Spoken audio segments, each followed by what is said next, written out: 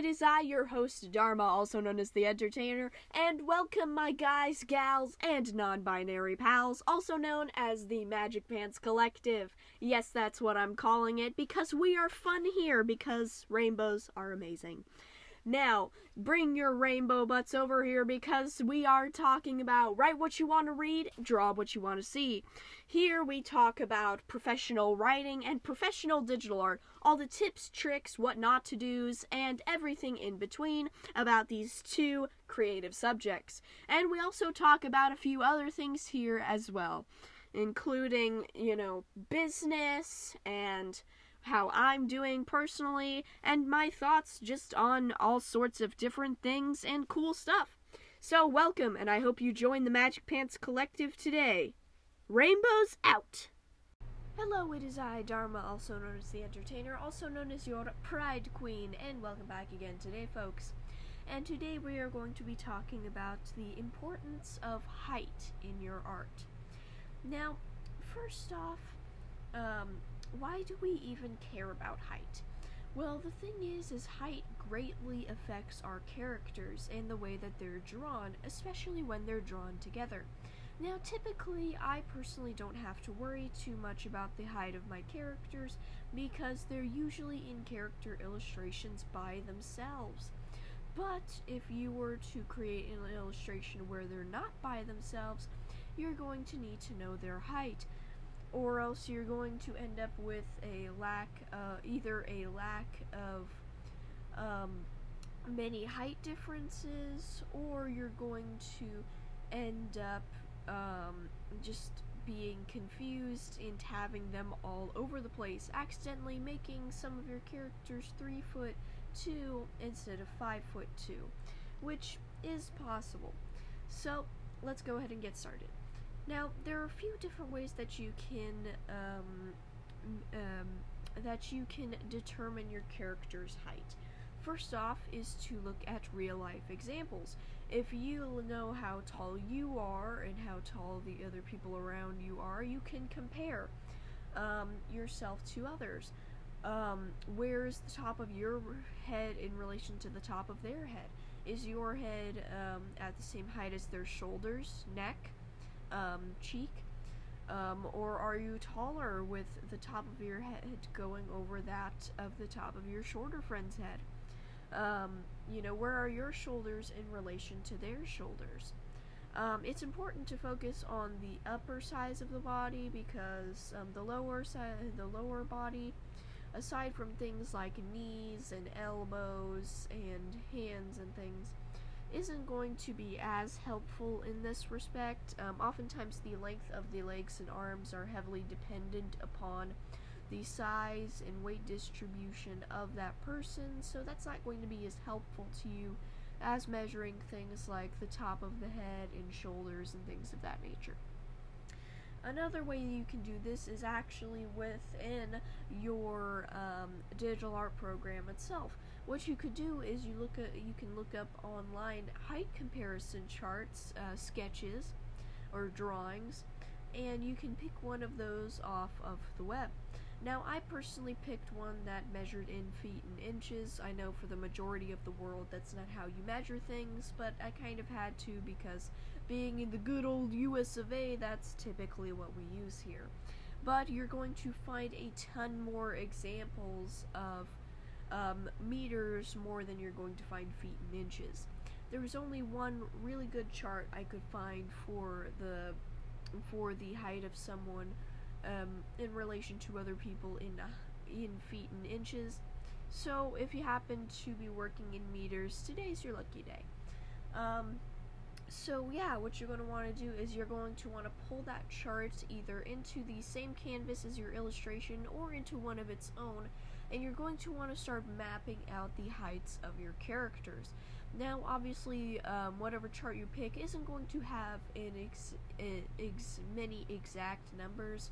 Like, for example, on your chart, you may end up getting a 5'4" instead of a 5'3".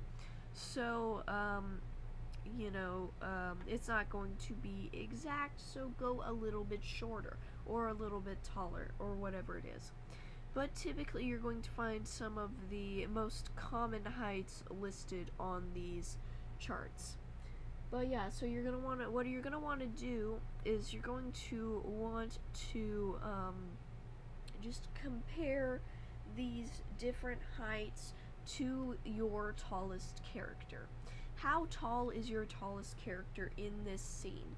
Not necessarily across all of your illustrations, but in this scene alone. How tall is your tallest character? Like, for example, let's say they are 6'3". Well, from there, typically what these let's backpedal a little bit. Typically, how these charts work is they each have a silhouette or a drawing of a figure of that height. Let's say, for example, that 6'3" person. And then it will gradually have either taller or shorter or a mix of both heights from there. Well, what you're going to want to do is for any characters that are shorter than this, because remember, we're picking the tallest character out of them. For the characters that are shorter, what we're going to want to do is we're going to line them up next to our tallest person, and we're going to compare the height differences of them. Like, for example, let's say this is person 6'3", and their companion is 5'8", for example. Well, what we're going to want to do is we're going to want to draw a line from the top of the short person's head to wherever it lands on the tall person. Let's just say, I don't know heights very well, so let's just say it's even with the shoulders of this tall person. So this is going to give you a good vantage point for your drawing. So first you draw the circle for the head of the tall person, all that good stuff. Then draw the constructive lines for the shoulders, and then you can get started on the short person. Draw about roughly the same size head circle, features, things like that, and then draw their shoulder line. And their head should be even with the shoulders, because we determined on the height difference chart that this short person's head, the top of their head is even with the tall person's shoulders. So, see how that works? So, now we can keep going with every single other character in the scene. Now, you may be asking yourselves, well, how big do I make how big do I make the tall character in the scene? You know, is there something for that? And to that I say, it all depends on perspective. If, let's say it's like taking a picture. You're taking a picture of these characters in this scene. Well, how close is the camera to them? How focused is the camera?